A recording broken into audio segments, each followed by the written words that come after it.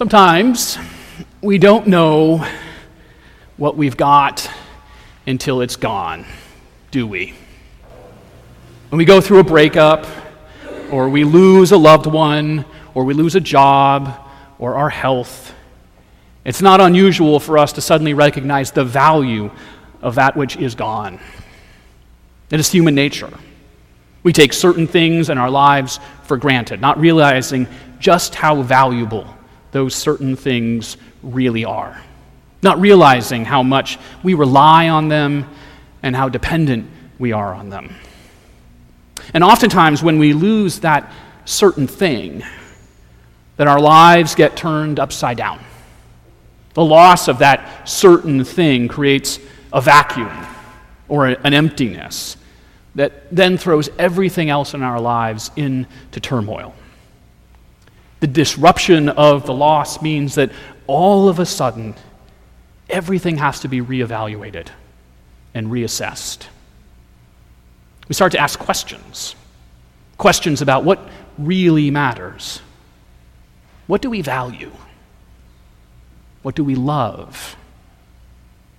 These are fundamental questions that invite us to look at the very essence and being of our lives. And to look at these questions, I believe Jesus has given us this strange little parable about a dishonest manager. And of course, Jesus loves to tell parables. They appeared in his teaching all of the time. And the funny thing about parables is that they act a bit like a Rorschach or an inkblot test. Like an inkblot test, parables are often ambiguous and enigmatic. There is no exactly right way to understand a parable, just better and worse readings, which are very much dependent on the listener and their experiences and perceptions. And for all of the parables that Jesus told, and Jesus told many, perhaps there is no parable that Jesus ever told that is more ambiguous and more mysterious than this little parable of the dishonest manager. We just heard it, right? In this parable, a property manager who works for a rich man is accused of squandering the rich man's wealth. The rich man seemingly accepts the accusations and fires his manager and requests an audit. The manager panics because he is a loss for what he will do now. He feels like he's in no shape to work, hard labor, and he considers himself too proud to beg. And so, the manager comes up with a plan. In the hopes of making friends who might show him some kindness, the manager approaches people who owe the rich man. And after inquiring about what they owe, the manager tells them to slash their bills, in some cases by as much as 50%, in the hopes of making friends. So far, so good, right? But then here's the kicker. As opposed to being outraged, we are told that the rich man commends the manager for being shrewd and clever and calculating. What is going on, right? This comes to us as a shock. This is not what we expect. We do not expect the rich man to praise the manager, and we're not sure why the rich man would. Why would the rich man compliment his manager for what looks like, to my eyes at least, more mismanagement? It's confusing. And it is a question left unanswered by the parable. It's just one of the things that makes this parable so perplexing. But it's not the only thing, right? The parable leaves all sorts of questions unanswered. For instance, here's another one. Who are these managers' accusers? What is their motivation? We don't know. Or another, is the manager being dishonest to begin with, before the accusations, or only after he got fired? I mean, was he fired for a good cause or not? And what about the people who owe? Did these people who owed the rich man actually pay off at least some of their debt in order to get their bills cut? Or did they just get their bills cut? These are the sort of blanks, empty spaces left in this parable for us to fill in so that we might make more sense of what is going on. And of course, some of the interpretation after the parable also raises questions. For instance, just what is dishonest wealth? And why should we use it to make friends? And just who are the children of this age, and then who are the children of light? I get worried if I think that we might assume that we are children of light just because we are followers of Jesus.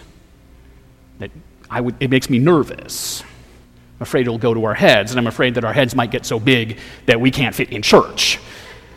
So let's not make that assumption, right? But in any case, there are just so many questions here, so much that is ambiguous, so much that is perplexing. And I'm going to tell you what, I'm not going to answer those questions for you this morning. You want definitive answers, and I simply do not have them. The text doesn't tell them what they are. They are blanks there left for us to fill in, for us to wrestle with. I am, though I have a little bit of interpretive knowledge and I have my guesses that are educated, I am in the same boat as you are in understanding this parable. But with that said, I do want to tell you what this parable brings up for me. When I listen to this parable, at least this morning, at least right now, I hear it asking me about what I value. I hear it asking me about what I love. Perhaps the manager was always in a precarious position when he worked for this rich man, right? But certainly after the manager got fired, life got very precarious indeed. He did not know what he had until he lost it. And as a result, the manager was forced to ask what mattered and come up with a plan about how he would survive. And he comes up with a plan, doesn't he? And as opposed to coming up with some elaborate Ocean's 11 type scheme of stealing from his boss, right? And retiring to some beautiful and exotic tropical paradise, our dishonest manager takes a different route. Our dishonest manager makes friends, or at least hopes to make friends. Our manager cuts people deals in the hopes of creating bonds of affection. Yes, obviously, there is self-interest in play here, but all of a sudden, the friends matter. The relationships matter. The thing is, there is absolutely no guarantee that the manager's plan will work. Those who got their bills cut can just as easily abandon the manager after they have used him as they could welcome him into their homes. And yet the manager gambles on fostering relationships in the hopes that these relationships will matter. He fosters relationships because it is his hope that these relationships will save him. The manager values the relationships, and therefore he does what he can in his own circumstances to encourage and strengthen those relationships. It is in these relationships that the manager places his hopes. What do we value? What do we love? As we look to answer these questions, Jesus has a warning for us. Jesus tells us that we cannot serve God and wealth. Now, it's not that wealth is bad. In fact, elsewhere in Scripture, wealth is viewed as good, a blessing from God. Honestly, frankly, the Bible has a complex relationship with wealth. But Jesus warns us here that if we love wealth too much, then we will not be able to really love God. Jesus fears that wealth will become our God. And this is because Jesus knows that if we come to love wealth too much, then we will come to rely on the security and the pleasure that wealth promises us. The reality, as Jesus knows, is that despite the appearances that we foster in our culture, wealth is fleeting. Wealth is a sandcastle built in the face of rising tides. Wealth is a house of cards built on a rickety table. What do we value? What do we love? Instead of wealth and our own material gain, I hear Jesus inviting us to be as shrewd as the manager in fostering relationships.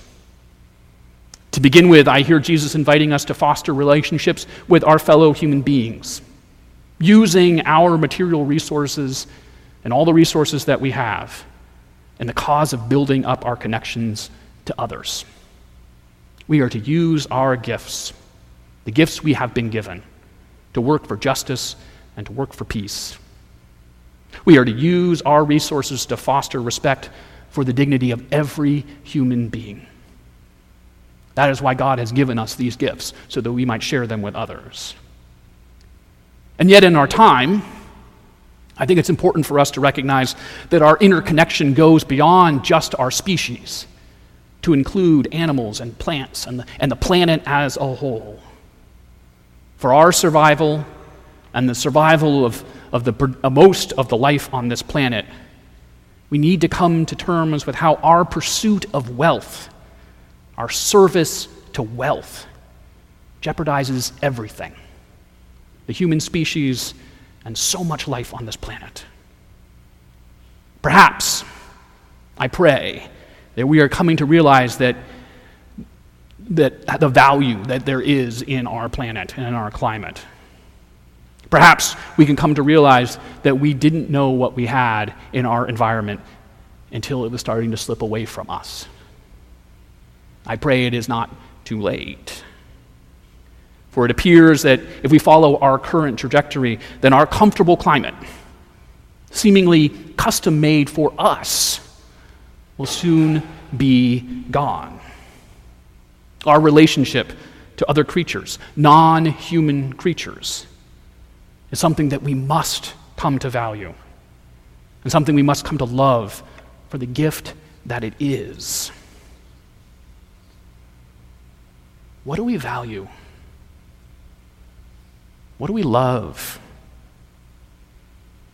It should not surprise us that Jesus contrasts God and wealth. For while wealth may look like it is stable, our ultimate hope is in God. The real relationship that is of ultimate importance is with the God who creates and sustains us. For it is God who saves us and delivers us.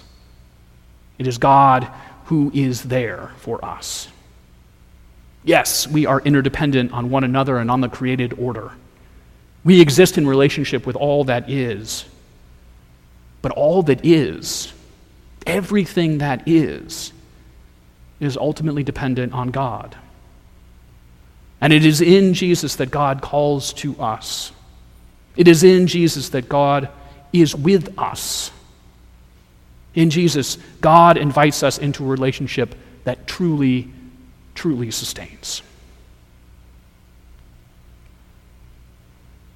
So where are our hearts? What truly matters? What do you value? What do you love? Or maybe it's better to ask, who? Who do you love? Amen.